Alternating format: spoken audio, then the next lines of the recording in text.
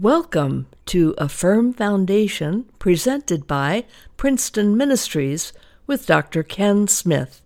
This is Carol Smith, Ken's wife. Please enjoy.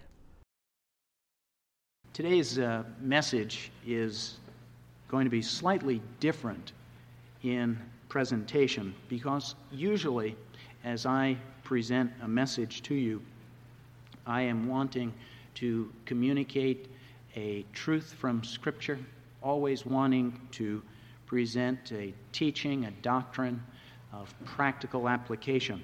The message today is intended certainly for practical application and also is based completely in Scripture. But the focus that I would like to take with you today is looking at the coming year as a church. What is our vision, our purpose, our direction? Where is it at the end of 1986 that by the leading of God, we as a congregation would want the Lord to be leading us? I think this is a very important question, and there is perhaps no more appropriate time than at the beginning of a new year to reflect upon that as a congregation. What is our vision for 1986?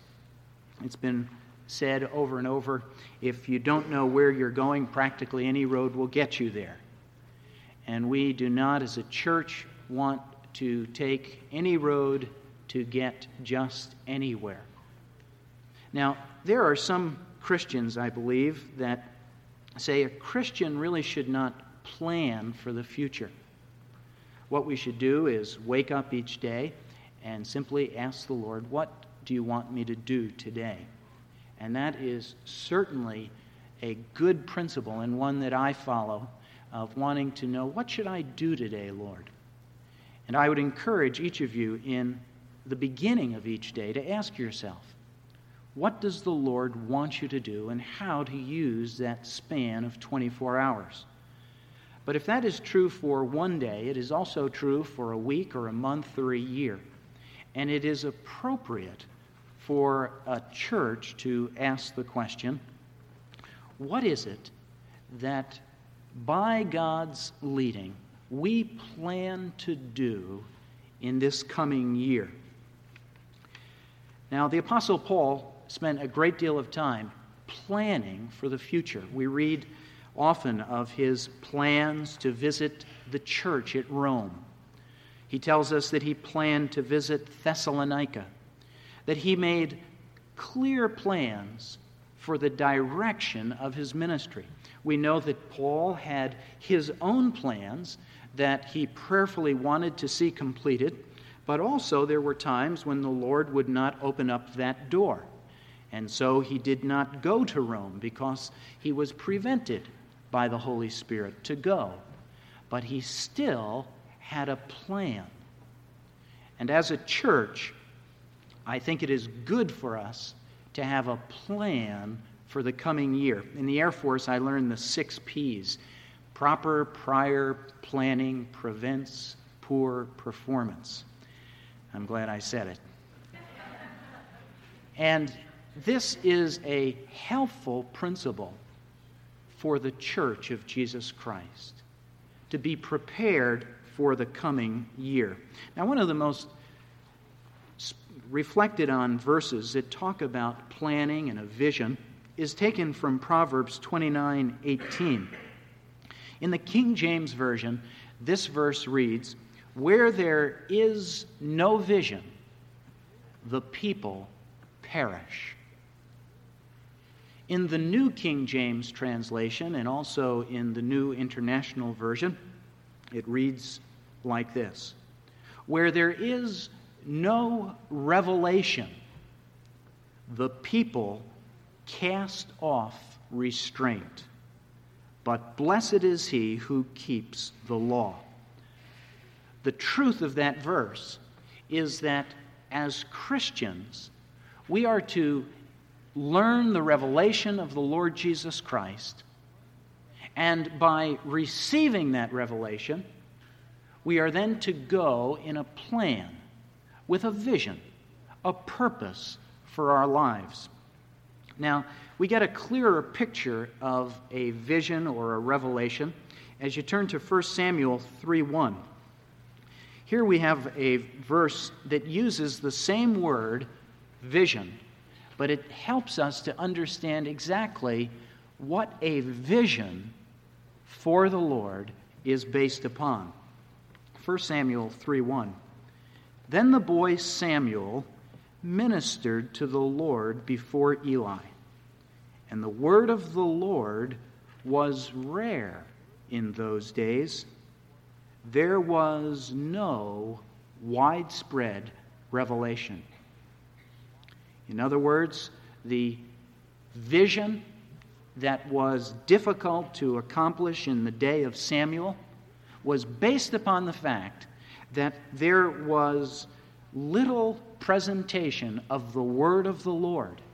It was rare to hear anyone speak from God's word, a day that is similar to our own. Jesus gives a clearer picture of what it means to have a vision, a purpose, a plan, in John 13:15 and 17, our text for this morning. Jesus says, "I have given you an example that you should do as I have done to you. If you know these things, happy are you if you do them." If we were to overlay the understanding of Proverbs 29:18, where there is no vision, the people perish, and we were to place upon that the text of Jesus, that it is with the revelation of Christ, it is with the knowledge of Christ that we are to build a plan, that we are to have a vision. I think we could say, where there is no vision of Jesus Christ, where there is no following of the example of Jesus Christ, the people will perish. Now that is true not only for individuals, but it is also true for a church. If the heart of Princeton Presbyterian Church does not have as its primary vision to follow the example of Jesus Christ, as a result of having received from Him new life, if our desire as a congregation is not to follow His example, then we will perish. But if we will follow His example and His principles, then we will flourish. You can see all over our town, all over our county, examples of churches with buildings that were built in a past generation by faithful Christians. You do not build first churches without the support of Christians who love the Lord. And the history of all of the churches in our community that would call themselves Christian is that certainly there was a time when there were people who prayed to the Lord. There was a time when those churches taught God's word. There was a time when the thermostat was not turned down at 12 o'clock on Sunday because they knew that people would return Sunday evening to worship the Lord. There was a time in these congregations in our own community when there was a burden, a concern for sharing the gospel of Jesus Christ with those who did not know Him. There was a time when the churches in our own community, the chandeliers were brightly burning on Wednesday evening as people came from around the community to pray and to present their petitions to the Lord. It is very sad that as we look at our own community, to see that you must go a long way to even find a church that will teach the Bible. That on Wednesday night, there is few that would say, "Come and pray." That on Sunday evening, there are fewer still who would say that the Sabbath is a holy day and that we join again together to close this day before the Lord. My greatest prayer and vision for Princeton Presbyterian Church is that as a congregation, we would never lose sight of Jesus Christ, His example of being concerned for those who do not know Him, His desire that we grow in our knowledge in His Word, His desire that we pray. These meetings are not just to fill a calendar. If that is all that we are trying to do as a congregation, then we may as well close the doors now. But if we are gathering as God's people in this community, then as God's people, let us pray. Let us study His Word. Let us share His gospel with people around us. As a church, several years ago, we determined a purpose which was presented to the congregation, and I think it would be fitting for me to remind you of our purpose as a church.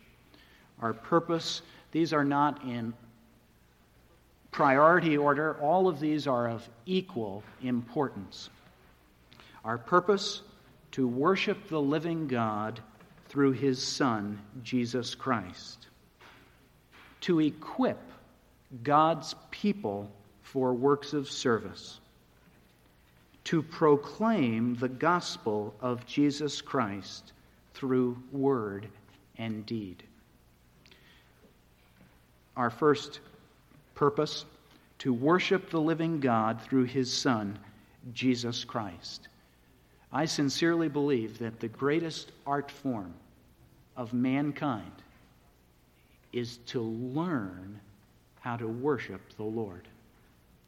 And as Christians, that we would learn and continue in our knowledge of the worship of the Lord. Perhaps one of the greatest disciplines that a Christian is called upon to do is to truly learn to worship the Lord, not only corporately on Sunday, but throughout the rest of the week. Habakkuk 2:20 reminds us, "The Lord is in His holy temple. Let all the earth keep silence before Him."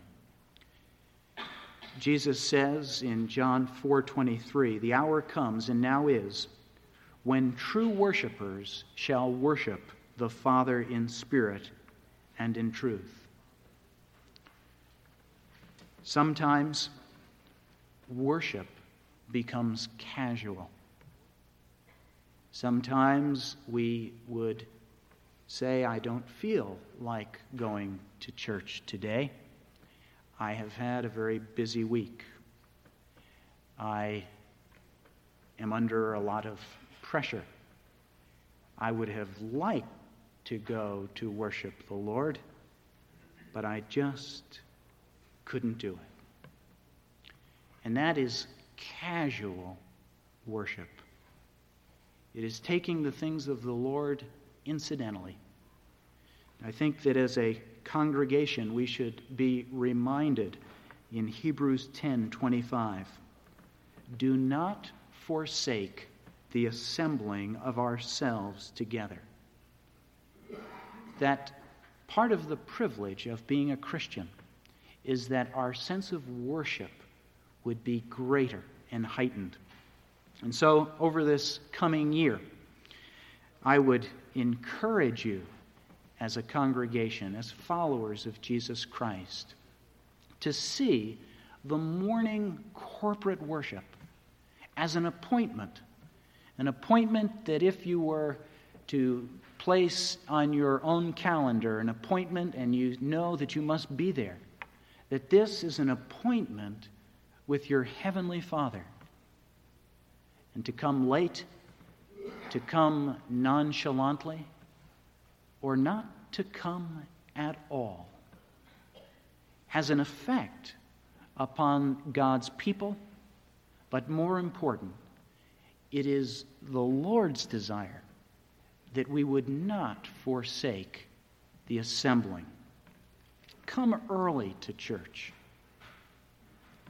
Bring your Bible. Pray on Saturday evening that the Lord would use this service for His glory.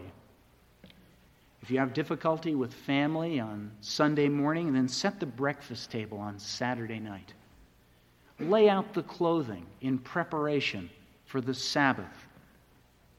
Pray that the Lord would use the worship service to encourage and strengthen God's people. There are some of you that I would encourage to become members of the church. Membership is important. It is important for this reason. That as you would say, I want to be a member of this church, you are saying, I want to establish formally a tie of responsibility. I want to be accountable. And as a person would come and say, I want to be a member of this church, the session of the church takes that very seriously. And we have a responsibility to encourage you in your walk with Christ. But until you would become a member, then you are a friend, an acquaintance.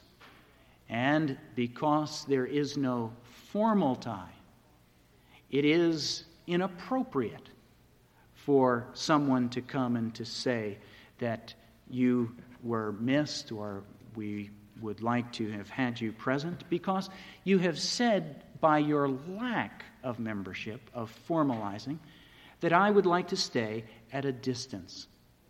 So I would encourage those of you who are not members to consider more seriously what it means to be a member of the church. And as it will be of great strength to you in your walk with the Lord, it is also a strength to the church. Let me ask, as you look at this coming year, how is the church in your own home? Deuteronomy 11:18 and 19. Therefore shall ye by these words in your heart and in your soul, and ye shall teach them to your children, speaking of them when you sit in your house. Do you know 150 years ago when the Sunday school program was begun, its intent was for non-Christians. The Sunday school program began as an evangelistic tool to draw people to the church. As a matter of fact, those parents who were strongly Christian would not send their children to Sunday school. Why? Because they saw that their primary responsibility was to train their children in the things of the Lord at home. Over the course of a century and a half, the Sunday school has replaced, in many cases, religious instruction that ought to be occurring in the home.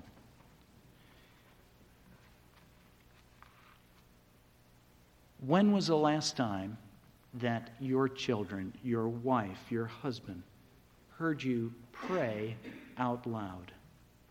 I was talking to one man who said he had never once in all of his life heard his father pray. How is the church in your house? My vision for this congregation is that we would have homes where there is a place of worship of the Lord. Not in a formal sense, but in a very real sense, where the things of the Lord are discussed, where there is prayer, where there is a concern for instructing our children. As has been mentioned, the church is not a building. And yet, in our culture, it is difficult for a church to accomplish some of its tasks without a building. Over the past year, we have been in the process of securing property on Meadow Road, and I think that is appropriate for a congregation. Solomon spent years building the temple of the Lord, and people came to that building to worship the Lord. The Lord certainly does not need a building to be worshiped in. But in our culture, in the setting in which we live, without a building, there are many who would not come to a church simply because it meets in an auditorium. My vision for the coming year is that as a congregation we would continue in the process not only of securing property, but of tangibly looking towards the building. Do you realize that if over and above the giving that is occurring now, if 60 individuals were to commit $100 a month, that we could be in our own building as soon as a builder could put it up? Over and above what is happening now, if 60 people were to give $100 a month, it's within our reach. And I think as a congregation that we should be in prayer for the Lord supplying of this great need. A building will allow us expanded ministry in this community. Our second purpose as a congregation is to equip God's people for works of service. One of the last words of Jesus was that we should go and make disciples of all nations. Christians are called upon to be disciple makers. How many people over the past year have grown in their spiritual walk because of you? Part of the reason that some are not sharing the gospel and teaching others how to grow in their knowledge is because we simply feel ill-equipped. We don't know what we would exactly say or how we would go about helping someone to put their trust in Christ or to grow in their knowledge of Christ. And that is one of the reasons that over the next month, beginning in February, we will be beginning a 10-week discipleship class. And during that time, we will be focusing on helping you to be equipped to share the gospel of Jesus Christ, to become familiar with important passages of Scripture, so that you can have Bible studies in your home and with others, one-on-one or corporately, and that you would know and develop the spiritual gift that the Lord has for you, that you might grow in your knowledge of the Lord. There is a Christian worldview, and part of my responsibility as a pastor is not only to share with you biblical truth, and that is the reason that the activities of our church are saturated in Bible study. The assumption is this: if you are serious about wanting to grow in your knowledge of Jesus Christ, there is ample opportunity, not only within this congregation, but within our community, of learning God's Word, the content of God's Word. We have Sunday school that focuses upon Bible study. We have Sunday evening Bible studies. Throughout the course of the week, I have a half a dozen different Bible studies, meeting with small groups here and there in the community, to say nothing of one-on-one Bible studies. I would encourage you in this coming year to personally become acquainted and continue your knowledge of God's Word. But as a minister, I have a responsibility to you as a congregation, and that is to take the Bible studies that you have been part of throughout the week and through Sunday school and Sunday evening, and through a Sunday morning focus of a sermon, to be able to share with you some aspect of the worldview that is a result of the Bible that you have been studying throughout the week and through the various programs of this church. And so in February, I am going to begin a 17-week sermon series that will focus upon the Christian worldview, that will be steeped in Scripture. And I believe that this will be a very, very important series, one that I hope that you will come and take very seriously the pieces that will be set in place as for 17 weeks we will look at the various foundational teachings of God's Word. If you're going to a seminary, it is highly unlikely that you are being taught a systematic understanding of God's Word. It is highly unlikely as a Christian that from a casual reading of God's Word that you are understanding the worldview that is being taught from Genesis to Revelation. And that is a focus that we will be putting a great deal of attention on in coming months.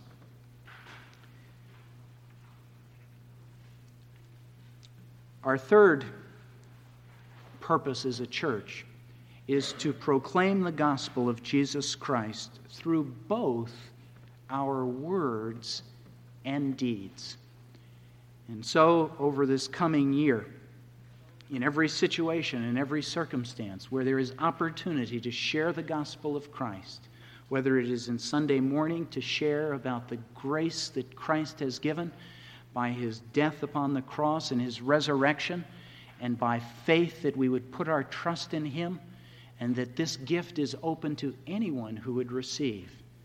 That message will continue to be the focus of the invitation for anyone who would receive Christ. And if we are going to a basketball game, we are not going just simply to have a night out.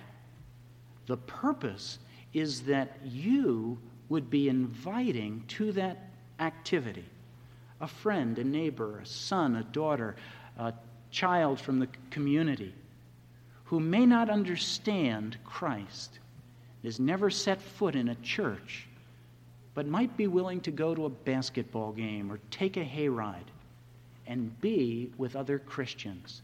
And for them, that will be the first half step of coming to an understanding of Christ. And so I would hope that as you would hear different events that we would be planning for this coming year, that you would be thinking to yourself, not so much, well, I don't want to go because I don't like basketball. But you would be thinking to yourself, who can I invite to be with Christians in a setting where they might be introduced to Christian men and women? Also, this past year, we have been on 2 radio stations, which simply has edited this morning message and shared it on several different radio stations. We are glad for the impact, and there are many people who are benefiting from the ministry of this church because of radio. And the letters that we receive and the calls are a very clear indication that the Lord is using that ministry to expand the proclamation of the gospel beyond the walls of Sunday morning. And in this coming year, we have, over the last 6 months, been working on some technical difficulties which have been straightened out. And, Lord willing, this winter we will be beginning a local cable Bible teaching program that will be heard in the 5,000 homes in Princeton. And I hope that you'll be in prayer for that the Lord would use this vehicle for the sharing of His Word. Over this coming year, we will continue to support missions. And as opportunity lends itself to be able to present various missionaries who are in the field or preparing to go. Also, as a church, we have not only a responsibility of proclaiming the gospel of Christ, but also at those points of greatest conflict where the culture has taken over and, in a sense, destroyed Christian response to some of the great tragedies that are happening in our time. I speak especially of abortion. That as a church, that we would in every way speak about the things that are precious to the Lord in the sanctity of life. I believe that when our generation is long gone, and we have applauded ourselves because of our great accomplishment in economics or education, that the thing that our generation will be remembered for is that it was in that generation that multiple millions of babies were aborted. And so I pray that as a congregation, we would speak a word of concern and the word of Christ about the sanctity of all human beings. And also it is our privilege as a church, as we read the example in Scripture, where once the church was established, they went on to the next town and began another church, and then they went on to another town and began another.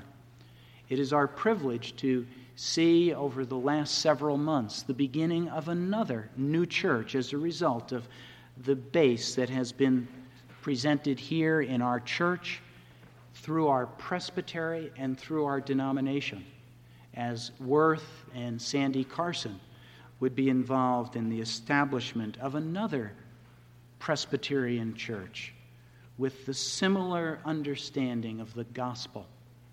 And I pray for God's richest blessing upon that ministry, and in this coming year, that we would have a vision for sharing the gospel in the next town, to the end that Jesus Christ's name would be shared around the world. I believe it's good for us to reflect upon the coming year and to have a plan, to have a vision, and to know that it's Christ who will go before us, that it is Christ who will stand beside us, that it is Jesus Christ who will teach us, it was Jesus Christ who will build us, and in the end it is Jesus Christ who will accomplish His work through His church, through people like you and me.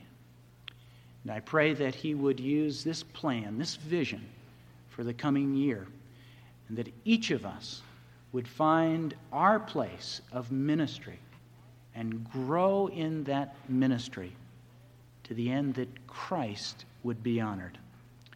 Let us pray.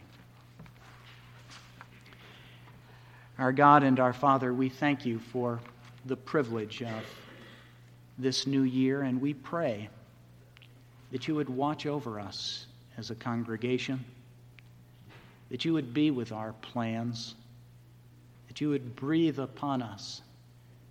Help us, Lord, to continue to worship You in truth through Jesus Christ. Help us to become equipped for the ministry that You have given to each of us. And Father, help us as we would proclaim the message of Jesus Christ to a world that is longing to hear about Him. Help us to be used by You. We pray these things in Jesus' name. Amen. Thank you for listening to A Firm Foundation, presented by Princeton Ministries. This programming is supported by you, the listener.